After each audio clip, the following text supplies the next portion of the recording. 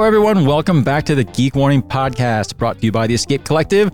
I'm James Huang, and I'm joined right here next to me at the Boulder Gruppetto by ace mechanic Zach Edwards. Hi, Zach. Hello.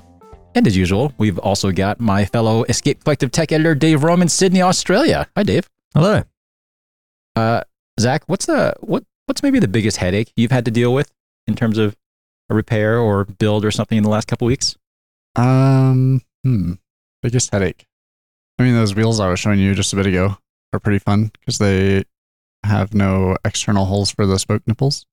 Oh, should we give people a rundown on what you're building here? So lacing those up has been fun. They're just some like very weeny wheels, extra light hubs, and should be like sub 1,000 grams. But yeah, fishing the nipples through has been really fun. I mean, there's like ways to make it easy, but it still is much more time consuming. Fun. Or not. Dave, I'm sure you're going to be very surprised at what I'm going to ask you. It's been a couple days since I talked to you. So what tools have you bought in the last couple days? Yeah, I mean, I think I answered this in the Ask a Wrench episode earlier in this week, so it's worrying that I have a new answer. I kind of figured you would. It's been like 2 days. Yeah, that's true.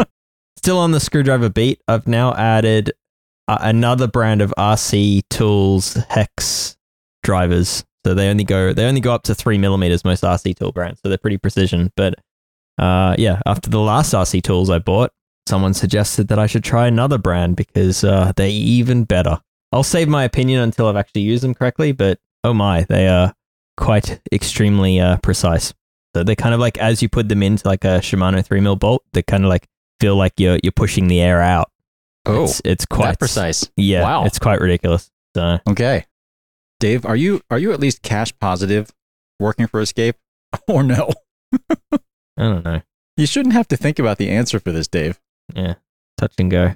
I'd like to think my moonlighting funds the purchases, but I don't think it does. So I'm pretty sure it does not. No, I think I'm quite certain it does not. Yeah, I think that's the.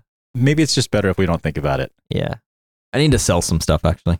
Is there a market for used tools? There is. I mean, I've kind of stopped selling tools because I've sold quite a few over the years as I upgrade, and then later on I wanted that thing as a comparison point. Kind of started to hoard them now, unless I've got duplicates. I actually did at one point buy 5 sets of Porsche limited edition screwdrivers. Oh, is that one of the ones that you gave me? So I bought them like at a very competitive price, but I've held on to them long enough now that no one else has them, and they're like $150 to $200 a set now. So I think it might be time to cash out. Oh man, that's really funny. Yeah. Okay.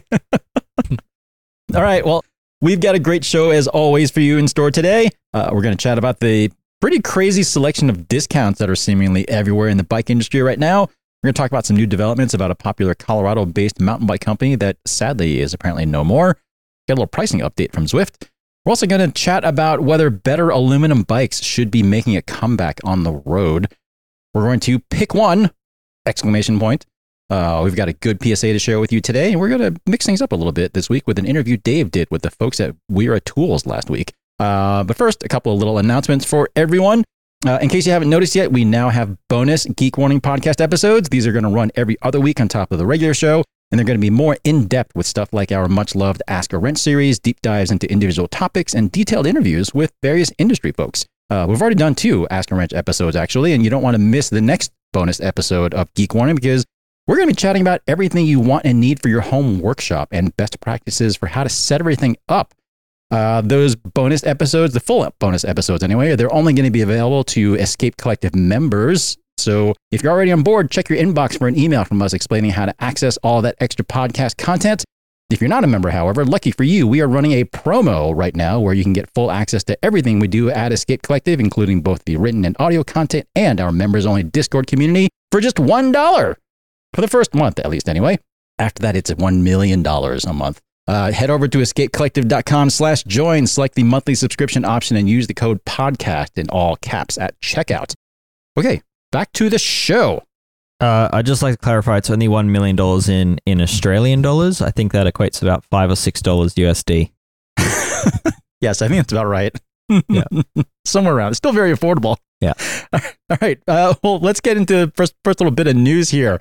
As I mentioned, and I'm sure anyone who is listening to this podcast has probably noticed, if you have been in the market for anything bicycle related, now is a really, really good time to be buying stuff because There are massive discounts to be had just about everywhere, it seems like, 50% or more even, and seemingly from almost every major brand too, like Specialized, Fox, Easton, Rafa, Hunt, whatever, you name it. Like even Moots, that boutique titanium builder in Colorado, they've got a pretty small army of complete new bikes, not demos. So these are brand new complete bikes, and they're selling those at pretty steep discounts, which has kind of been pretty unheard of in previous years. It's worth pointing out that not everyone is down in the industry. Companies like Garmin, Lifetime, Thule, they're actually up a fair bit. But needless to say, there seems to be a glut of product in the market, and kind of wondering what this might indicate for the industry as a whole. Does anybody have any thoughts here? I mean, you got the right word. The industry is in a hole.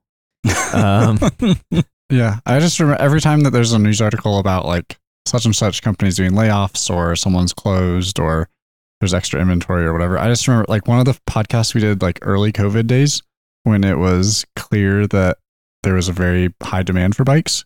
James, you said somehow the bike industry is going to mess this up. Oh, did I say that? You said that. Huh. And every time I see one of these articles, that comes to my brain. And they did mess it up. So, oops. I mean, the bike industry is notorious for being fairly short-sighted. And certainly when things were ramping up during the COVID boom, a lot of people were making fun of companies like Shimano, for example, for not ramping up their production as maybe people would have liked them to. Like, it was just impossible to get Shimano stuff for a really, really long time. Yeah, Shimano sales are down now, certainly because a lot of the decreased OEM orders and stuff like that. But they also maybe didn't invest in like new factories and a whole lot of new kind of like infrastructure and conservative kind of growth to get things going. Yeah. So like they were definitely playing the long game. But if we look at a lot of these other companies, I mean, I've heard of companies that have years worth of inventory on hand right now. Mm-hmm. Yeah, I mean, demand increased 3 to 4 times in most countries and in most product categories, and some brands decided to increase supply to match that demand, and then all of a sudden the demand went back to what I'd call normal demand, and I think all of a sudden they had 3-4 times the supply that they needed. I think too, like when there's all this demand, let's meet that, right? Like there's this manufacturing delay, so by the time all the factories and stuff get caught up and the product actually lands, and like we've reached the end of the bike boom, and now it's like, okay, shit, what do we do with all this inventory and warehouses full of stuff, and then it's on sale. Yeah, I mean, there's a lot of desperation here, and you can understand why. Like the warehousing in itself has a ingrained cost, and especially if brands are over their capacity for warehousing, they're then having to lease other warehouses or pay fees for third-party warehousing, and there's huge costs in just keeping this stock. And obviously, it's the bike industry, so that stock is also dating all the time as well. Like it's not going to last forever. These bikes, they're give it a year or two and they will be out of date. So there is desperation to move that stock on, and that's exactly what we're seeing in the marketplace at the moment. And it's absolutely become a buyer's paradise. But the downside to that is most people can't afford to just buy new bikes. They need to get rid of their old one first. And with these new bikes so heavily discounted and so cheap, the used market has obviously crashed as well. And so yeah, you've got like this weird thing where everyone can buy a bike at half price, but they can't sell their own bike for anywhere near what it's worth or what they think it's worth. So they're holding onto their old bike and not buying a new bike as a result. Unfortunately, I think this is going to last a few years because, as you say, James, there's enough stock here to last these companies a few years of sales. It's quite the pickle. Zach, are you seeing anything from your end? Your shop is primarily service only, but you do have some, like a little bit of stock. You do order some stuff for people. Yeah. But are you seeing any discounts at the wholesale end? I feel like somewhat. It's not, I wouldn't say it's like, oh, this one entire category has been discounted or this one particular brand, but it's like, okay, this product, clearly they ordered and have a million of them sitting in the warehouse. So that's on sale, which is kind of nice. But it's also the kind of thing where it's like, you're just talking about bikes. It's the same thing. It's like, oh, Reverb seat posts are on sale. I'm not just going to buy 20 Reverb seat posts just because I can, right? Like sometimes it works out and it's nice, but other times it's just like, oh, look, that's really cheap right now. It sucks for them. Man, well, I know we've been talking about this on several episodes, and maybe people are tired of hearing about, some doom and gloom sort of things in the industry, but this doesn't seem good. And like you said, Dave, it really does seem like it's going to take several years to dig our way out of this. Yeah. The sad thing is, for as big a boom as the bike industry experienced during COVID, I wonder if we're going to come out like net negative when all is said and done. Perhaps, yeah. And I think it's worth noting that you mentioned Tool and Garmin are seeing increases, and it's a tough one because their increases are happening in the fitness division, which includes cycling, but isn't limited to. So their growth and success is not necessarily straight down to cycling as the sport. Yeah, it could be telling that perhaps their growth is in other fitness areas. As far as cycling specific brands go, there's not a lot of positivity to be seen at the moment. Well, like I said, if however you have been looking to upgrade your current bike or have been in the market for a new one and maybe don't have to sell your old one, maybe now is a really, really good time because stuff's real cheap. Yeah, for the consumer, this is great. But as a whole, like for the industry, it's not so good. Yeah, not great at all. Well, yeah. And then like, I guess even after we kind of come out of this, assuming we do come out of this, there is going to be that lingering expectation from people. It's like, oh, I'm not going to pay a regular price for this. Like this stuff has been half off for the last 3 years. Like why pay $500 for a pair of shoes when I just bought a pair of shoes for $200? Yep. Last year, right? Like, Yep. And then on top of that, I mean, there's so many compounding issues with this, but we're seeing more bike shops close in the last 6 months than we've seen in the last decade. I feel like, perhaps, I don't have stats to support that, but it certainly is a feeling that I get in the industry with the number of shops you hear about closing in recent time. And, you just got to wonder what it's like for new riders getting into the sport from here on out, or just people that want local support. I mean, how good that support's going to be if all these shops are closing. Because I guess another thing regarding shops is, even though so many of these companies are heavily discounting what they have on hand, that doesn't mean that they're retroactively applying those discounts to orders that shops had already placed at wholesale, however many months ago. So you have a lot of shops who paid normal rates for their stock on hand, and now they're dealing with customers who are able to buy those same items directly from the manufacturer for far bigger discounts than what they're able to offer. Like they can probably buy it for less than they paid for it. Less than the shop paid for it. So definitely lots of discounts at shop level too. It's interesting too on the industry side because, like you said, like companies have 3 or 4 years worth of inventory in a warehouse. Or let's say we're just going to use mountain bikes. Yeah, they're all 50% off or whatever. But like that company still has a product team designing new mountain bikes. And do you like put everything on hold, or do you still come out with new products and fill the warehouse up more and devalue the stuff that's already on sale, or do you just like fire your product team because you don't need new product? My understanding is a lot of brands have been delaying their new releases, like at least the production of the new releases, trying to clear out of stock, or in some cases, one of the bikes I tested came with, the year model on the box was from the year before what they were actually marketing it as. So it tells me that they'd been sitting on that for a while. Yeah, there's definitely new stuff being held back, specifically trying to clear out this overstock. And the other point I just had with the local shops is, we've got Black Friday coming up. All these brands that we've mentioned, a lot of them are now forced to sidestep around their retailers, and they're selling consumer direct because they have no other option. They just need to find new channels to clear out the stock. But I'd like to just give out a little shout out for, if you've got a local shop that you love and you feel like they do good things for the local community, try support them during this time. Rather than buy that product you see at 50% off advertised to you on Instagram, maybe call the shop and see what they can do for you, because perhaps they can offer you that same price and they might get a little cut out of it too. And if nothing else, I mean, even if they're not going to be making much money, if at all, on some of the stock that you might be buying from them, if they're able to recoup some of their capital, then that would be a good thing too, because certainly the shops that are going to survive are going to need cash on hand. Yep, absolutely. Speaking of things closing down, I think the three of us here will be familiar with the mountain bike company Gorilla Gravity. It's a little Colorado-based company. It's specialized in thermoplastic mountain bikes. They definitely had been hinting for quite some time that they were going to go under. And interestingly, they still have not announced officially that they are done. But they clearly are done, because another Colorado company, Canfield Bikes, they just officially announced that they have picked up essentially the service and parts. I'm not even sure we can call it warranty, but they're doing the support for Gorilla Gravity now. They have on hand all of the frame parts and stuff like rocker links and hardware and front and rear triangles, that sort of thing. They actually even hired one of Gorilla Gravity's old employees to kind of help them deal with all this stuff. So if you have a Gorilla Gravity right now, and you're worried about whether or not you're going to be able to find parts for the thing, head over to Canfield Bikes, and hopefully you'll be able to find whatever you need over there. But if you have been considering a Gorilla Gravity bike, no more. They're done.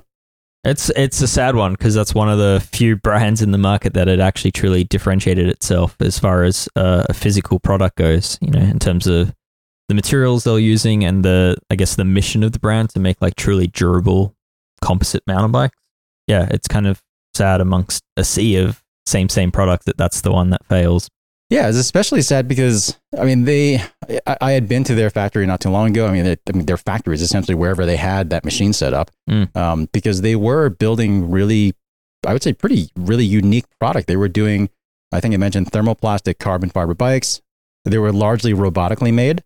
They weren't particularly light, but they rode really well. The suspension designs were good. They were super durable. The prices were reasonable. They had a lot of customization options at the ordering at time of ordering, so they were really good from a customer perspective.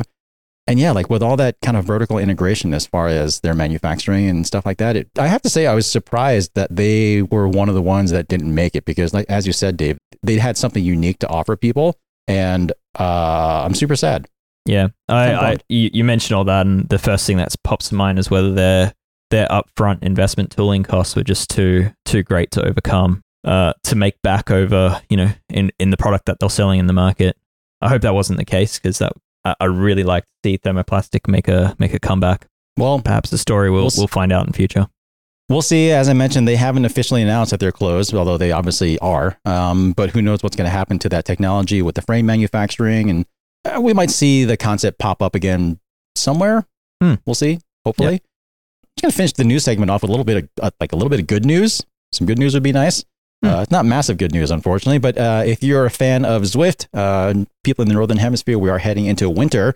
Zwift just announced some new annual subscription plans because previously everything was just month to month. The new annual plans are 150 US, 130 British pounds, or 150 euros. Sorry, I don't have the pricing in Australian dollars, but you all don't need to ride inside anyway. But essentially what that gives you is 2 months free. Pretty good discount if you're willing to pay for a year up front. You still get Zwift's 30-day money-back guarantee. So if you decide that if you've never tried Zwift and you want to sign up for an annual plan and you decide you don't like it, you can get your money back. I have a question for both of you on this, which is you live in a mountain town where you have a few months of great weather and then a few months of cold weather, which is more conducive to a different sport. What do you do with your Zwift subscriptions? Do you keep them going for all year, or do you run them for 4 or 5 months and then pause them? I don't Zwift or ride the trainer. Yeah, me neither. That's why I'm asking if someone else. I go skiing because it's winter. Yeah. Okay. And well, for me, I do have a Zwift subscription, and I will say that every time I look at my bank statement, I try to remind myself every time, like, oh, I still have that going. I should cancel that or suspend it or something for the summer. And I forget every single year. So for the past however many years, I have been paying $15 a month for a Zwift subscription that I only use like 3 months of the year, maybe 2 months of the year. So I should probably fix that. But my guess is I'm probably not alone. So the annual would still be cheaper for you, even though you only plan to Zwift 3 months of the year, because you forget to cancel your membership. Correct. In my situation, because I always forget to suspend or cancel my Zwift subscription when I'm not using it, yes, the annual would be cheaper. I mean, at this point, if I paid for like 10 years, like I'd probably still come out ahead because I'd still forget to do it. Yeah. Yeah, I liken it to I subscribe to Audible, and I keep there are ways that you can pause your account there and listen to the books that you've got, and then restart the account when you run out of books. But I also keep forgetting to pause my account. So and they too also just launched annual. This is not an ad for Audible, by the way, but it's but yeah, it's just very, very similar strategy. I just find it interesting. So. It's almost like they do it that way on purpose. Because like I say, I am sure that I am not the only one who always intends to suspend their monthly subscription and then just forgets, and then another year goes by. Anyway, so that's the bit of good news in our news segment this week.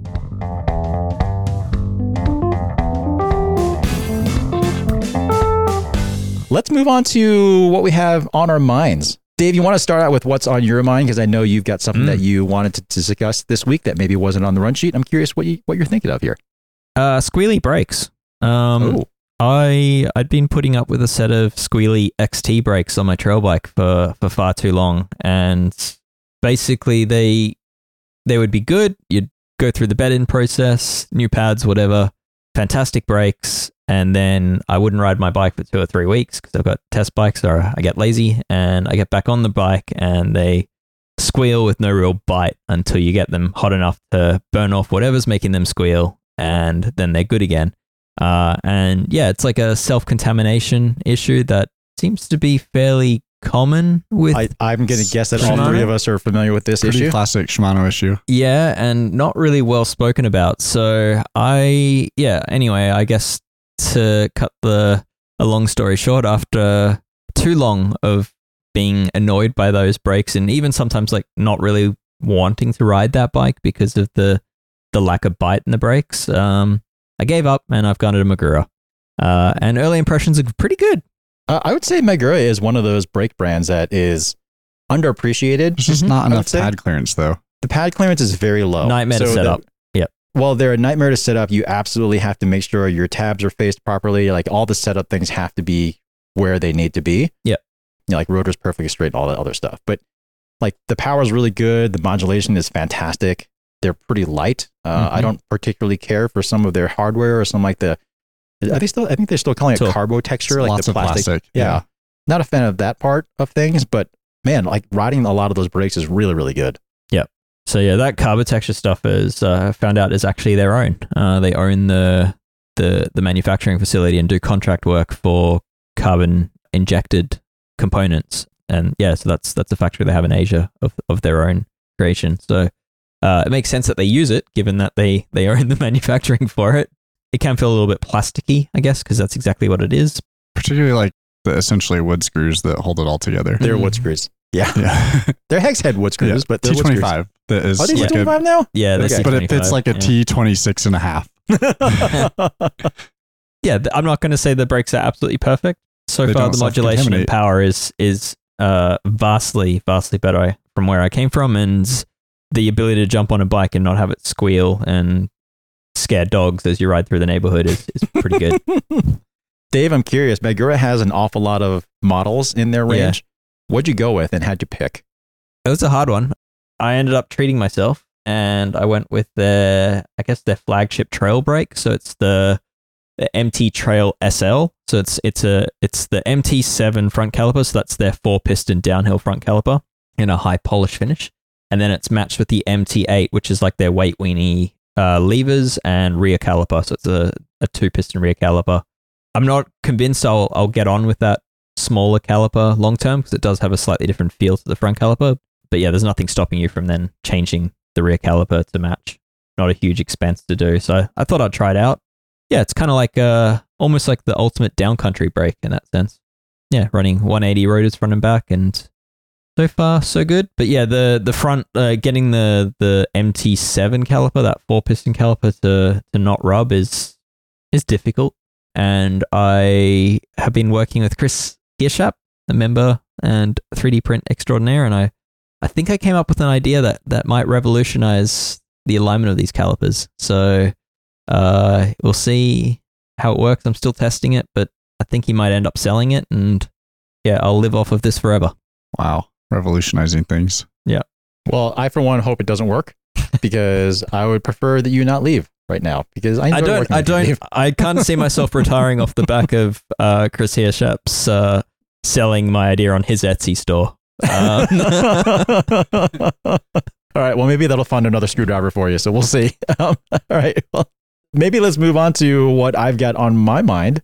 Kaylee recently published a review, very long awaited, of Trek's entry-level Amanda ALR aluminum road racing bike, I should say, as we fully expected. So it's not only been a very widely read article, but it's also generated a lot of discussion. And one of the biggest talking points is that, say, the industry-wide move to carbon fiber and disc brakes for seemingly anything and everything related to drop bars on the road maybe has made it quite a lot harder for people to get a good road bike at lower price points.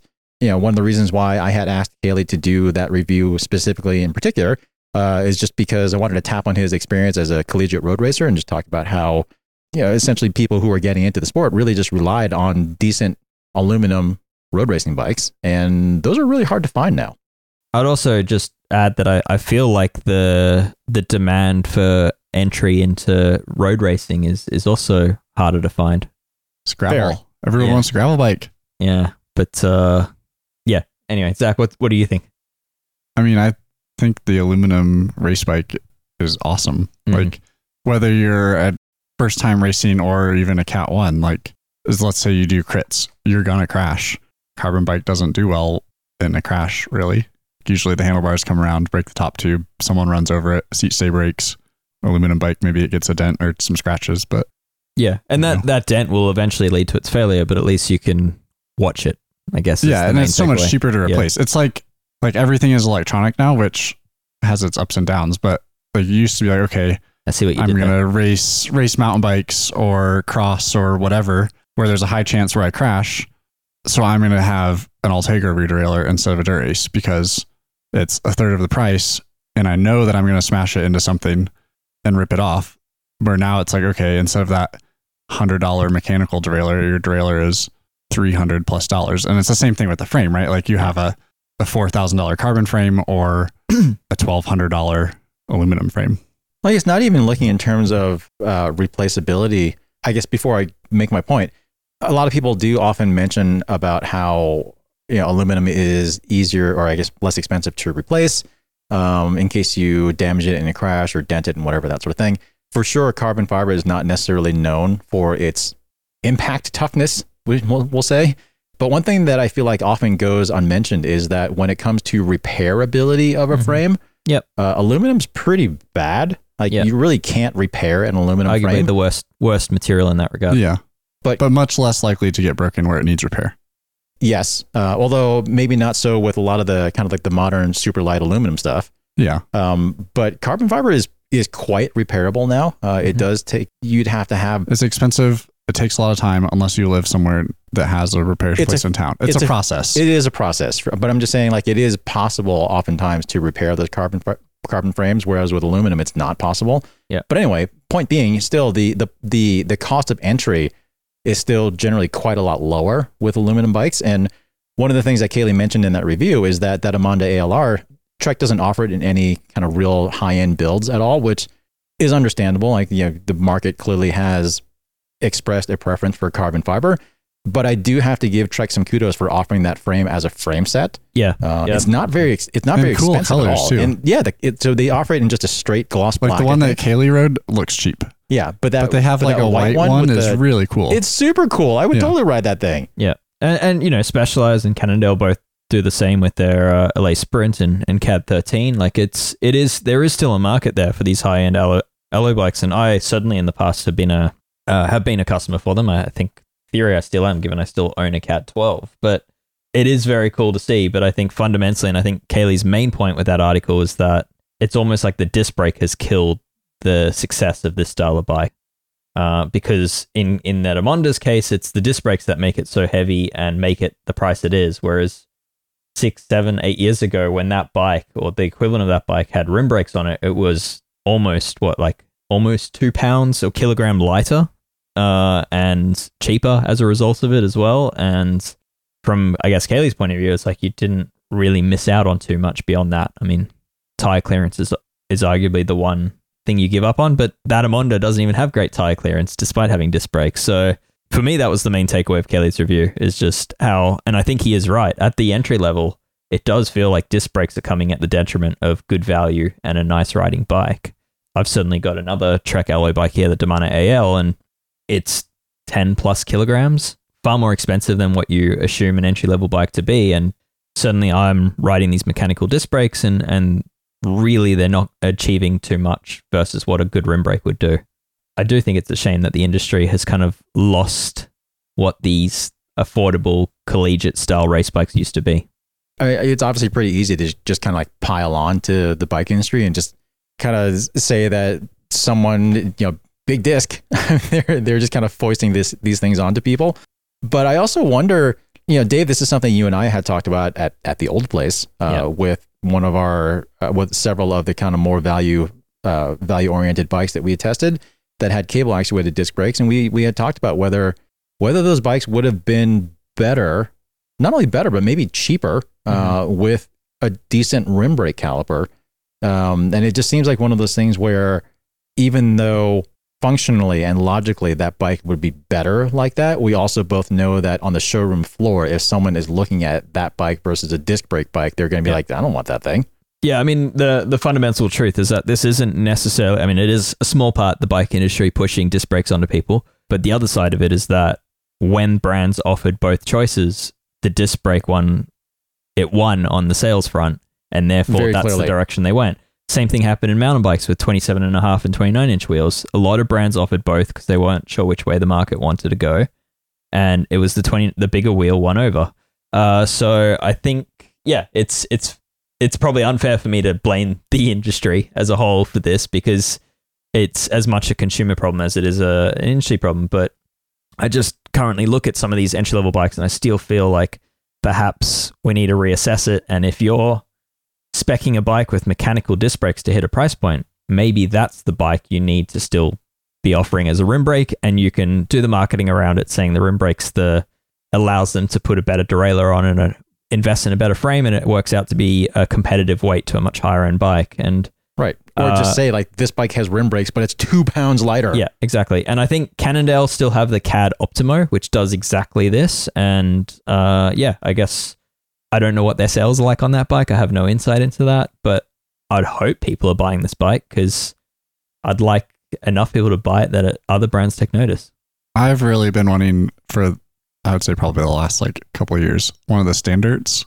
I don't know if you've seen those. Yeah, yeah. Mm-hmm. They do an aluminum race bike. Yeah. That looks super, super cool. And they offer in rim brake, disc brake, and disc brake with fully internal. So like you can pick how modern you want it.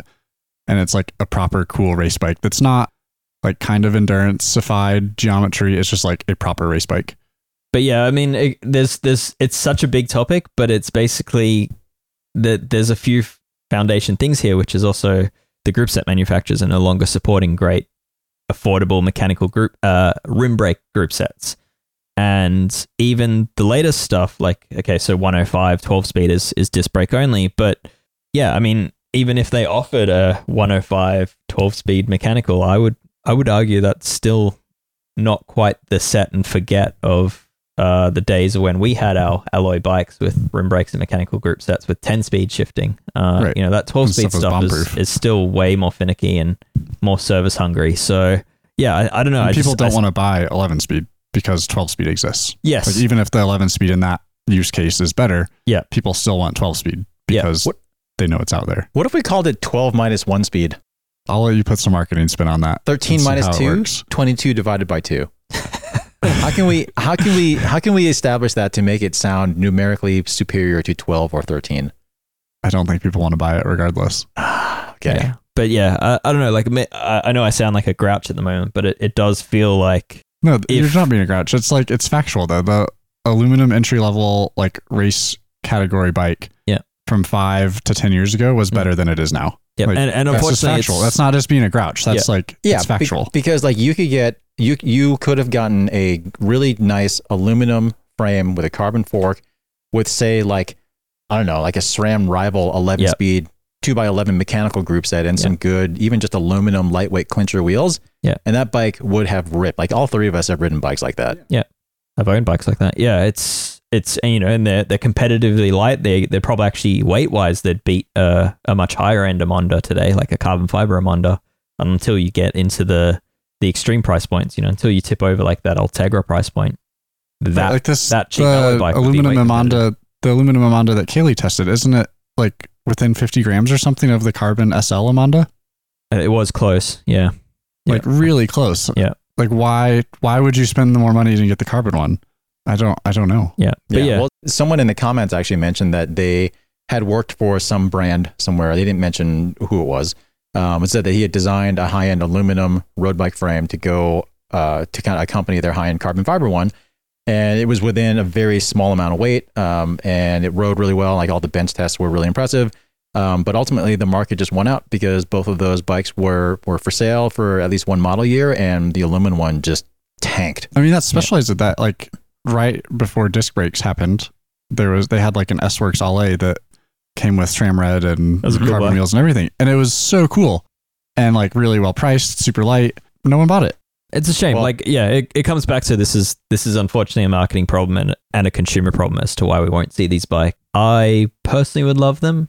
I would love to see them, but yeah, I mean, there's just so many barriers to this, and unfortunately, I just don't think the consumer demand is there, despite so many people vocal. I mean, I people feel like asking too though, for it. like a lot of it though is the marketing. Like you said, it's a marketing problem. Like the consumer buys what the marketing tells them. Yeah. And like as you Specialized, for example, they sponsored the biggest US crit team on Specialized bikes. Specialized make an awesome aluminum crit bike. The crit team rides the carbon bike. Like, Yeah. why? Good question. Well, I'd say that I guess we're just going to keep shouting from the rooftops and maybe influencing one or two people. We'll see. But in the meantime, we'll keep talking about it. We'll keep our eyes I on mean, it. that's carbon bikes are sweet too, though. They are but sweet. they're just They are like- sweet, but not everyone. What you get for at a price point. That's I think what we're talking about. Yeah, we're specifically talking lower price point here, not high end. Anyway, we'll see how this continues to develop. The bike industry does have a way of kind of having that pendulum swing back over time. I'm not sure we'll ever see a return to rim brakes. I'm pretty sure that horse has left the stable, but I don't know. It'll be interesting to see what happens in the years ahead. Yeah, I think there's an opportunity for someone like Cannondale or Specialized to bring back a bike and just call it the 2010 10 speed. Okay. There's your marketing right there.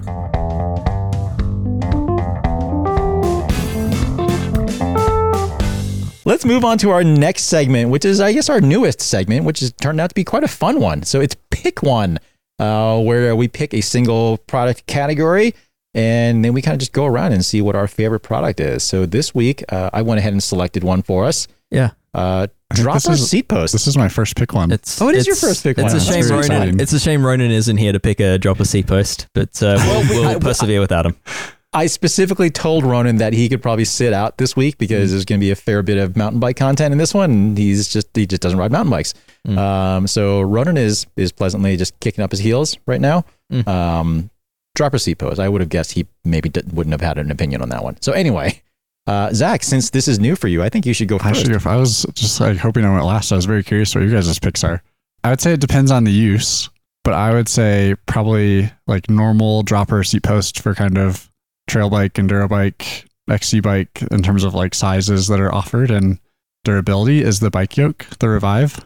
That one is pretty bomber. I think it's a little bit more expensive than some of the other options, but it actually lasts a long time, which is nice. And the smoothness of it and like the speed of it, like the smoothness really to go good. down and then the smoothness at the lever is incredible. And then the speed of it going up is brilliant. Yeah, I have one that I've switched between a couple bikes now, and it still works. Ditto. Fantastic. Yeah.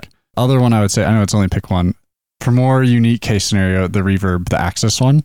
For XC, if you're, let's say you want to drop around for training and some race courses, but then other courses you don't necessarily feel like you need a dropper, so to save the weight without having to tear down the bike, you can just pull one post out and put another post in. I think that's really nice. But it's also really heavy comparatively. So super heavy, ugly, requires charging, and also the main complaint I've seen lately, as lots of people are running longer seat posts. Like I'm not very tall. James and I are like 170-ish centimeters. And your saddle height's quite a bit higher than mine. My saddle height's a bit higher, but I'm running a 200 mil dropper on my e-bike now, and I can run that on my trail bike too. So you can get some very long dropper posts now. The Reverb doesn't go that long. Which I'm sure they're working on it, and they will. Yeah. So that's the big downside to the Reverb, other than price and that it's a bike. I would say Bike Yoke for trail and most XC stuff. Yeah. Enduro, and then I just think the Axis for like certain XC scenarios is really nice. Not for trail bikes. Okay.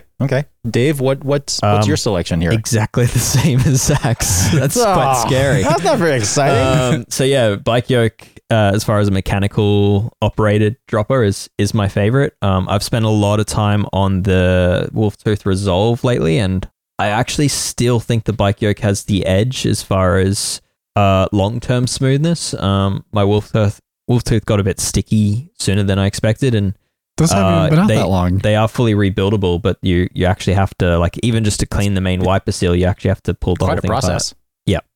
So it's something I could do at home, but it's like you do need quite a few tools to do it, and I would say it's The probably average beyond person's that. not going to do it at home. No, I'd say it is beyond what most home mechanics would do, even if it's just purely because of the tools that you are required to have. So yeah, so bike yoke is where I'm at for mechanical, but then as far as pure, like based on pure smoothness of actuation, the speed of return, ease of use, like just how consistent it is, the reverb axis is untouchable in my mind. It is really, really impressive. And then best part, routing some dropper seat posts into some frames is just an absolute pain. It's one of like the most fiddly tasks you can do on a bicycle. And I would say reverb you don't just work on solves enough that. time trial bikes. What's that? to say it's- I would say you don't work on enough time trial bikes to say it's the most fiddly thing you can do.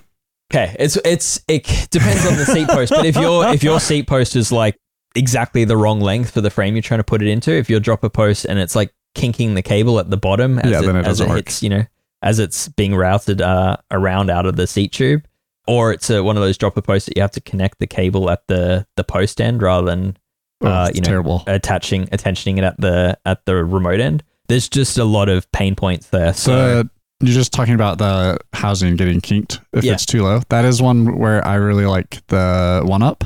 Yep. Because then you can just put a little spacer in there and reduce the travel. Yep. And then your post works with the cable still moving smoothly. Oh, perfect segue, Zach, because that's actually my That's pick. yours. Yeah. I have one of my bikes and it has a lot of slop in it and it creaks. So I will say the one up from purely a like a functional standpoint, it is not as good as the other posts that we have just been talking about. But one of the things I like about it is it's quite inexpensive. You can get it in very long drops. The stack height's pretty low, which is good for me because as we already mentioned, my saddle height's pretty low.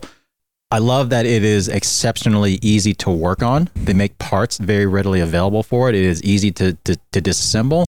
It does get sticky fairly quickly, but the process to clean up that seal and to relube the bushings is literally less than 5 minutes. Mhm. It's an incredibly quick job. It does work quite smooth, I think. It's easy to set up. As Zach mentioned, you can tune the travel on it, so you can kind of customize it as you need to, depending on the situation.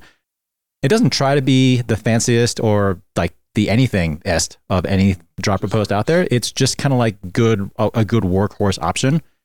Not too heavy, not too light, certainly not very expensive. Oh, look at that. And Dave's got one in a box right there. I think at this point I've purchased 3 of them.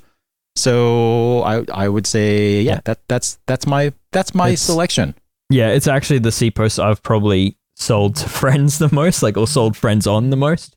In that, I'm forever recommending that post for the reasons you recommended, like the price point combined with like the ability to easily adjust the travel, so you don't really have to get too stressed about whether you're 5 or 10 mil off for fitting in the frame. I think it is just a very, very reliable option. And yeah, if you're recommending a product, you don't want to recommend they spend hundreds and hundreds of dollars and then it's like doesn't fit in their frame because the height's wrong. Yep. That said, I do also like the reverb axis, I will admit. Yep. I not too long ago did a review of that Cervelo ZFS 5, and the 100 mil version that I tested doesn't come with a dropper seat post, and folks at SRAM were kind enough to loan me a reverb axis, and that saved me about an hour of my life, just because I could just drop it in there and not have to worry about routing anything. Yep, I did the same when testing the Specialized Epic World Cup. I just took the reverb axis out of my own personal bike and dropped it in, and gave that bike a dropper.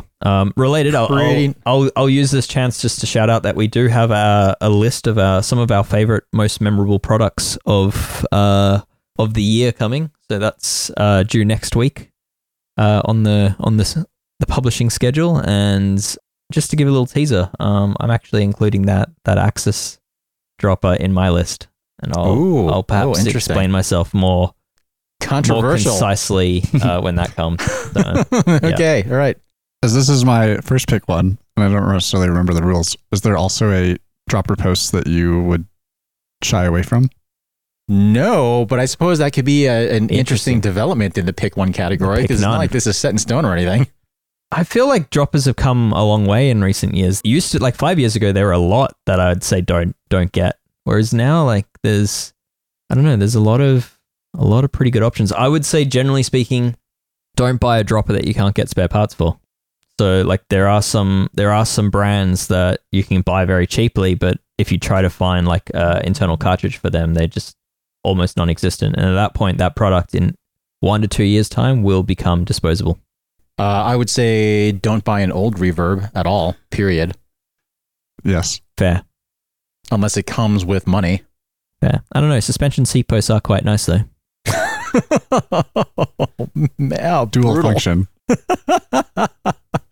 Zach, I like that idea. We could pick one, but also pick another one. We could stay away from this one. Yeah. All right. Well, Dave, you and I will discuss this moving forward. Yeah. Okay. Okay. Cool. All right. Well, let's move on here because we do still have that Weir interview at the end of the episode that we want to drop in. Mm-hmm. So we don't want this thing to go too long. So let's just finish up with our PSA here. So this week's PSA actually came as a suggestion from one of our Escape Collective members, Rob Martin. It's a good one, I would say. PSA is if you are running tubeless on your road, mountain, gravel bike, whatever, and you haven't done anything with it in quite a while, or maybe it's been quite a while since those wheels have been set up, there's a decent chance that your tubeless valve stems are probably clogged, at least partially. So this week's PSA is to maybe just pull those things out and take a little look at them, because if you've noticed that it's become a little bit harder to inflate your tires, that there's probably some sealant that has solidified in that valve stem or in that valve core. And thankfully those things are cheap, easy to replace. So maybe just pull those things out and take a look at them and then decide whether or not you need to replace them. One thing that I know we have talked about, and I think Wade actually brought this up a while ago, is there any good way that we know of to clean a clogged Presta valve core? The actual core itself, Yeah. not the valve stem. I don't know of one. I'm sure you could soak it in something, but they're so cheap. And they're so little. Or you just like take it out of a tube that went flat. Yeah, you can normally get like a pick or something. Like if you take the valve core out, you can put a pick carefully into it to clean it out, or like a tiny little bottle brush, which you can get. Oh no, I'm not talking about the valve. Talking about the core. Not talking about the stem. I'm talking about the actual core. Oh, the core. Yeah, you can soak them in soapy water, but I mean the price of them, I mean they're literally like 50 cents, $1 at most, or you take them out, as Zach said, you take them out of a punctured tube, so that at that point they're arguably free. Or take them out of somebody else's good tube. Yeah, exactly. That trade. Give them the clogged one. Yeah. I think just given the cost, I mean, it's that you never quite get them as good as they are when they're new, even after you soak them in a soapy water or whatever. So for me, it's not worth the effort, and often like by the time they're clogged, you've probably also bent them a little bit or something like that. So yeah, just given the cost and ease of replacement, I would lean that way. Do we have any feelings on any of the alternative valve stems that are specifically designed to not clog, like ones like the Reserve Fillmore or like the ones from 76 Projects, stuff like that? I don't know. I feel like all of those, it's like the counter argument is just use Schrader because it solves the problem because it's a bigger diameter. But also like none of those are going to work until it's like everyone across the board at all companies decides this is what a valve is going to be. And until that happens, which it won't, then we're stuck with Presta. Right. Well, I feel like there are better Presta fitting valves, like the Fillmore you mentioned, but I mean, they all come with their own quirks. And I think, there's some point you're figuring out what trade-off you prefer.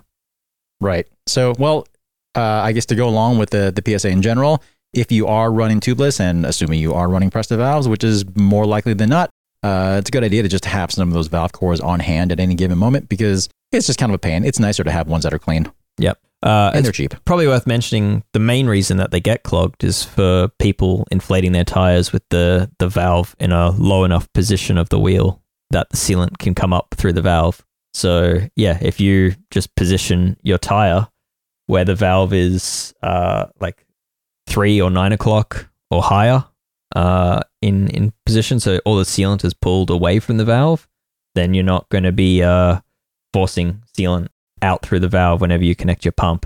It's also better for your pump and better for your gauge. So just don't inflate your tubeless tires with the valve at the bottom of the wheel. Okay, there you go. Well, that's our handy PSA for the week. If no one has anything else to add, we're just going to go ahead and shut this one down here. Well, aside from the interview, then that means that this will pretty much do it for this week's episode of Geek Warning. So thanks as always for listening. And just a reminder, like I said, we are closing out this week's episode with that Weir interview that Dave did the other day. So make sure you stick around for that. If you're a tool nerd. And if not, no offense taken. And don't forget about the membership promo that I mentioned earlier. So everything that we do here at Escape Collective is directly and completely funded by our members. So if you enjoy what we're doing here, please head on over to escapecollective.com/join and enter podcast in all caps in the promo code box at checkout to get your first month for $1. If you're already a member, thanks so much. We really do appreciate each and every one of you. So with that, bid you farewell until next week. And here's that interview.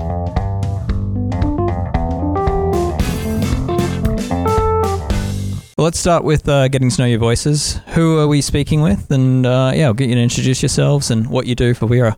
So my name is Lutz Buchholz. I'm Director of International Sales at Vera. As the title does say, I'm doing with my team everything outside Europe, Asia, US, South America, South Africa, Oceania.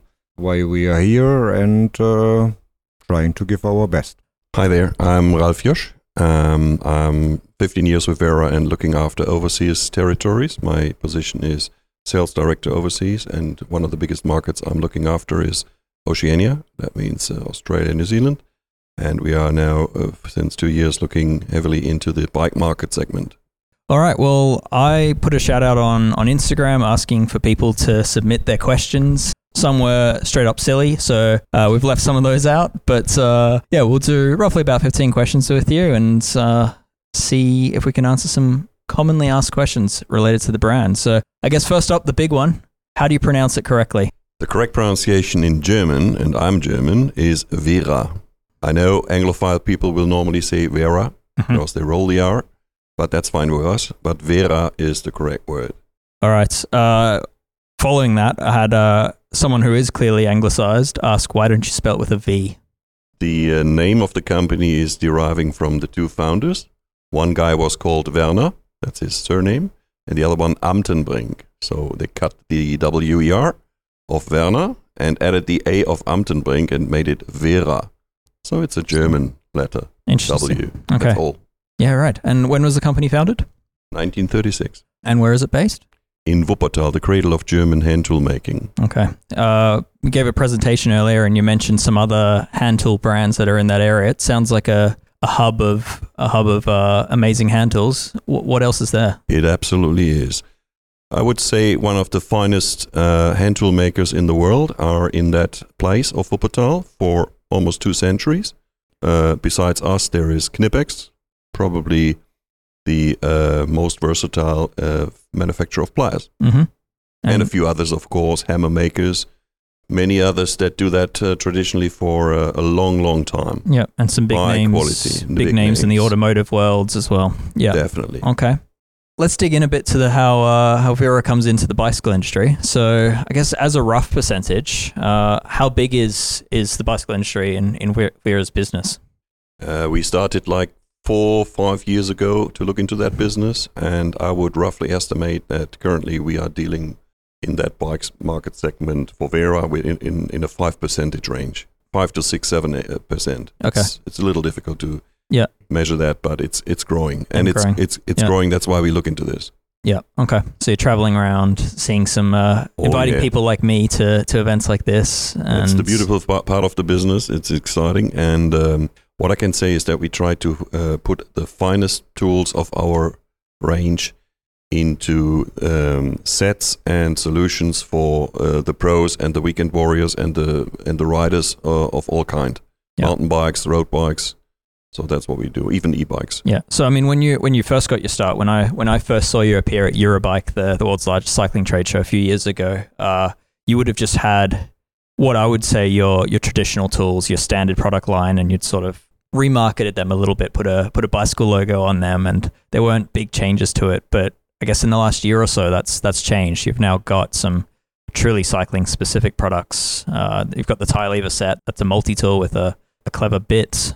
Yeah. What else has happened in the bicycle world recently? Well, yes, of course. Besides our traditional tools for all kinds of tradies, we try to put the sets together to make them bike friendly. So whatever size of screw you have on a bike, we try to cover that. And we would also add here and there some additional gimmicks like a chain breaker, for instance. But when we do a chain breaker, we definitely do a different one from the rest of the market. So it has to fit our philosophy and be of high quality. And that's what we do. We do special set combos, which the bikers will like because the quality is outstanding and above the rest.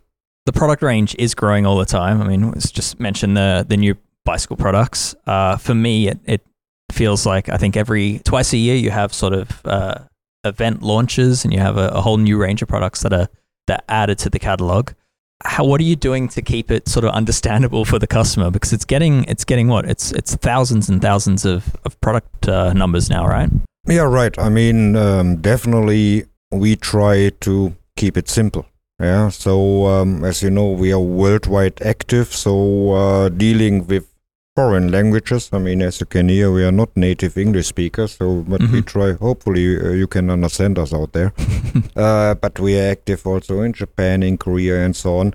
So we try, of course, to work with a lot of animation videos, non-verbal, to show how the tools shall be used, should be used. And of course, we are also asking then the experts, not that we are looking stupid in that videos. Speaking of those tools, where are they made? Our tools are 95% made by ourselves, by our two factories in the Czech Republic. Neighbor country of Germany, long history in metalworking, and Vera has decided a while ago, like end of the 90s, where we couldn't see any growth potential factory-wise in Germany anymore, because the area where we are, we're just a mixed area with also living homes and so on. So people were complaining if we want to do some extra shifts on the weekend, and the windows were open. And at the end, then there was a decision taken to move production into Czech Republic. So we are there active now since almost 30 years. We have now opened up 3 years ago a second factory in the Czech Republic.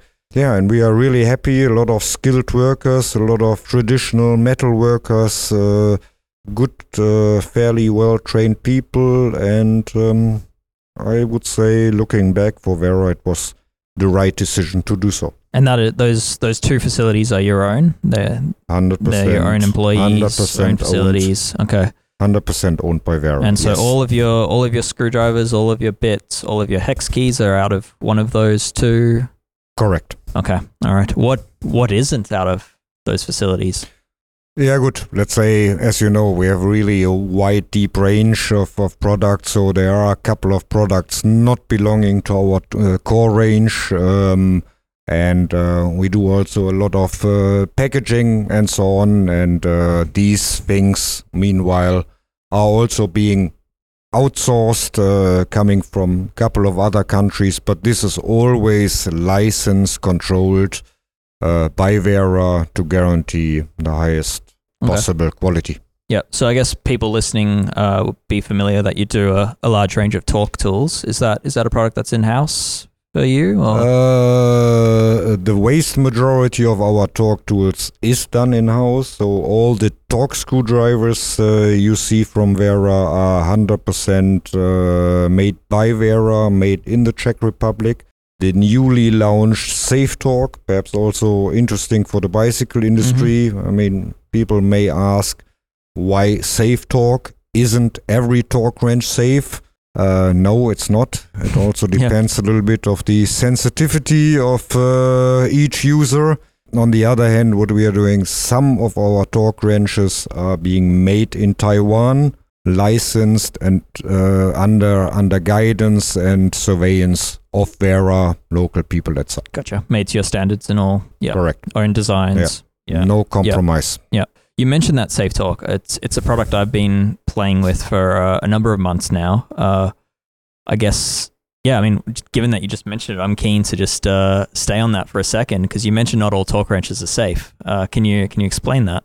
For instance, if you have a normal click torque, people may think, wonderful, it clicks and done. And you know also very often they know, okay, they have to go back, but sometimes they are doing click, click, click, click, click. And that is already the main reason where they are going over the limit. Yep. And especially if it comes to torque values, let's say up to 10, 12 Newton meters, even if the people might think that they have applied the right torque, if they would do it on a torque meter, and we had some pretty good presentations going on that days, we could easily prove that 20, 30, 40% of over-torquing can be easily done by using a regular conventional click torque wrench with the safe torque, as the name stands for itself. You are unable to over-torque at all. Yep. So there's a couple of things going on there. Most people double click or triple click a torque wrench, which sort of impacts the bolt a bit as you click it. So that's one mistake that's common with a regular torque wrench. And the others, you sort of apply your weight onto the beam after it clicks, and that continues over torque. But the safe torque has this override clutch in it. Basically, you can just keep clicking it around its entire revolution, and it'll basically stay at the exact same torque figure. You can't accidentally add more weight or more torque to that bolt, which is pretty cool. I mean, I don't want this to sound like an advert, but I guess this tool's worth checking out because it's also got another unique feature, which is there's a little sliding collar that lets you use it as a ratchet, so you can lock out the torque feature, which again, I'm not aware of anyone else doing that at this time. No, it's pretty unique. So basically, there are 3 features, really: safe torque, clockwise and anti-clockwise, plus you can use the safe torque by putting it into torque off mode, using it as a regular ratchet. Yeah. Are there any plans for a bigger version of it? So at the moment, it's 2 to 12 Newton meters, is it? Right now, let's say we have 2 to 12 Newton meters in 2 designs. One is with the quarter hex for direct bit drives. The other one is for quarter square drive to adapt right away sockets in it. We also have sets available. I would not sing here now, but you know the song, It's Now or Never. Well, I can't really tell. Our R&D is quite busy, and who knows what the future will bring. Okay, all right. There's a smile there. Brendan wants to know, 19 millimeter and 3/4 inch imperial sockets, are they exactly the same? Hopefully not. No, they're made separately? Absolutely. Okay, so it's not just the label. Nope. Are there any plans to expand further in the USA? Definitely. Yeah. So USA is for us has become really one of the fastest growing markets. So we are active in the US now since with our own daughter company, Vera Tools North America, since end of the 90s, I would say. We have seen tremendous growth the last, especially the last 5 to 6 years in the US. We are always looking for new opportunities, for new options. We do think that the US market has still tremendous potential for growth for us. At the end, it comes to people. We also have to find the right tool rebels at site who can spread the word. We are looking for new employees, new opportunities, but definitely, US is one of the future focus growth markets for Vera. Getting back to the product side of things, you've got some bicycle kits already. What are the plans there? Are there plans to have more bicycle kits coming? Anything in the works that you might be able to share? Usually now we are about to reduce it again. We have way too many. No, just kidding.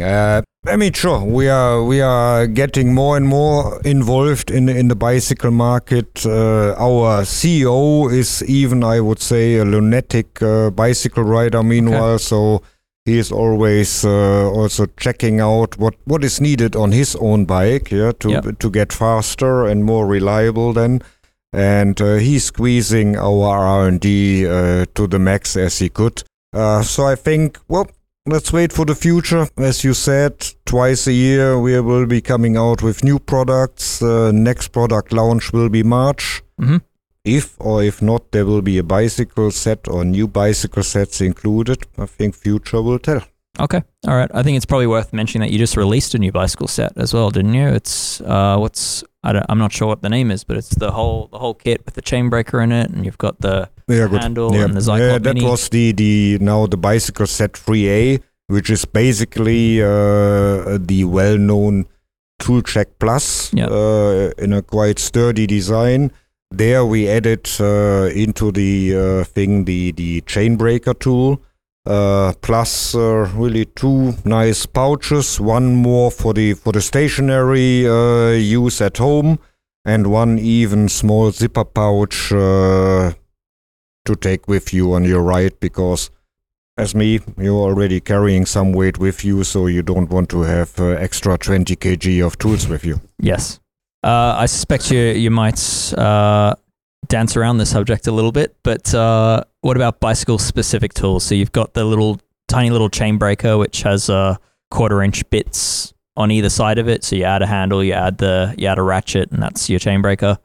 You've got some tie levers, but can we expect more bicycle-specific tools? I would say you can always expect something from Vera. You can expect innovative tools, but please understand that I cannot go too much into detail here what is into our pipeline, since then on the one hand the surprise early March would be gone, and on the other hand I think our CEO would shoot me right away. Any plans to add complete sets of 1/4-inch hex shank metric bits to the range? So I guess complete sets, I mean, they're probably thinking every metric bit you make in one set. That's a good question. Haven't thought about. I mean, we are listening to the market, and let's say after that we made also a note. The question is really, do you want to have everything in one set? A lot of people have already metric bits here and there. The bigger ones usually hex. The thing is, you lose it or you might break it. Mm-hmm. The bigger ones usually not, and then these are also the expensive ones. And once you don't break it, why would you always go for a complete set? Yeah. So that's always the question. Yeah, is there market demand out there? We are carefully listening, carefully watching. Let's wait for the future. Yeah. Okay. Yeah. I mean, I personally would love to see you guys do a master set of everything. I think that'd be quite cool. But I should pin something up then for us, please. Question from David, not myself. Why don't the bigger bits, 6mm and up, have labels on them? Up to 6mm, we have labels, but from 6mm, it's exactly the size of the shaft. So we would have to put a label or a banderole, as we say, to show the size in a big size way. You know, you don't need reading glasses, which we do for the others. Which we call take it easy, by the way. We would have to reduce the shank again, and that's not very. That's physically not making sense. Doesn't make sense to makes do a weak spot. Yeah, it makes it a weak spot, and it would not make sense. Correct. We did get a question asking, will you ever release a compact-sized torque wrench that spans 2 to 16 Newton meters? And I think your safe torque is much more compact than. It is 2 to 12 Newton meters. Yeah. So you're talking up to 16 Newton meters. There's a chance. I'm not in touch with the product development regarding that now, but why not? This could be possible. Okay. I'm not saying, never say no. Okay. It's a common range for bicycles, I think, is where that question's coming from. Mm-hmm. So a lot of bicycle branded torque wrenches, I'm not going to say bicycle specific because a lot of the bicycle torque wrenches are a rebranded product, but they typically go 2 to 16 Newton meters, and I think part of that is that Shimano cranks are like a 3 to 15 Newton meter range torque, so quite a common request on a bicycle, I guess. Okay, note taken. Take a note, yeah. All right. Is Vera working on a digital torque wrench? I don't think so.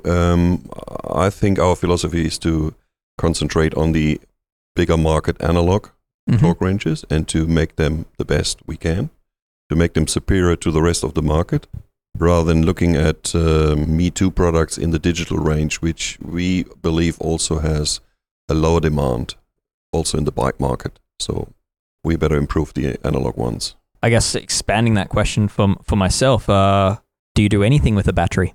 Nope. There you go. There's nothing we have that takes the battery. Okay. So everything is mechanical. I like that. All right.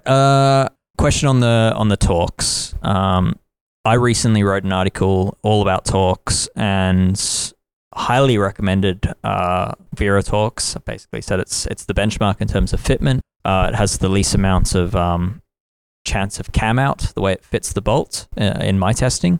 But yeah, I have had some people comment that the new torques that you do with the holding function, which is a little detent ball that keeps the fastener attached to the tool, the fitment can be a bit problematic on some bicycle components.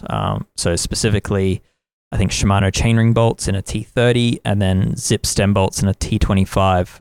It seems like that holding function gets in the way and the bolt's undersized. What's the answer there? Yeah, good. Let's say, so first of all, small correction. The torques with the holding function have no ball detent. It's just purely, it's conical shaped and it's purely mechanical fit.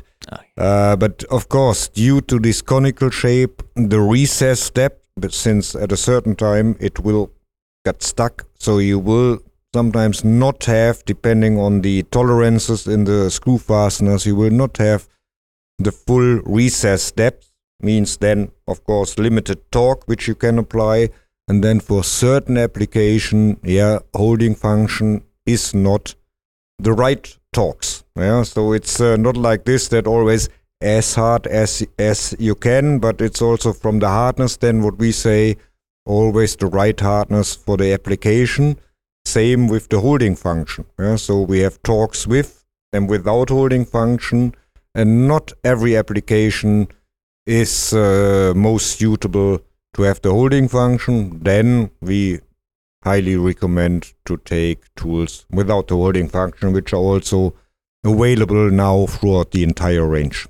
Yeah. Okay. So I guess my advice there is, if you're taking your bicycle mechanics seriously, then and you've tried Wera torques and you like the feel of them and how they fit the bolt, then it's probably worth owning both the holding function and the non-holding function.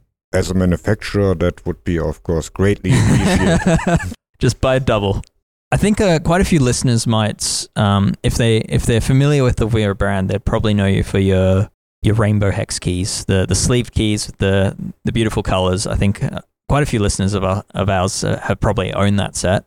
But after that, I'd say your little mini 1/4-inch bit ratchet is probably the other tool that I think a lot of people own.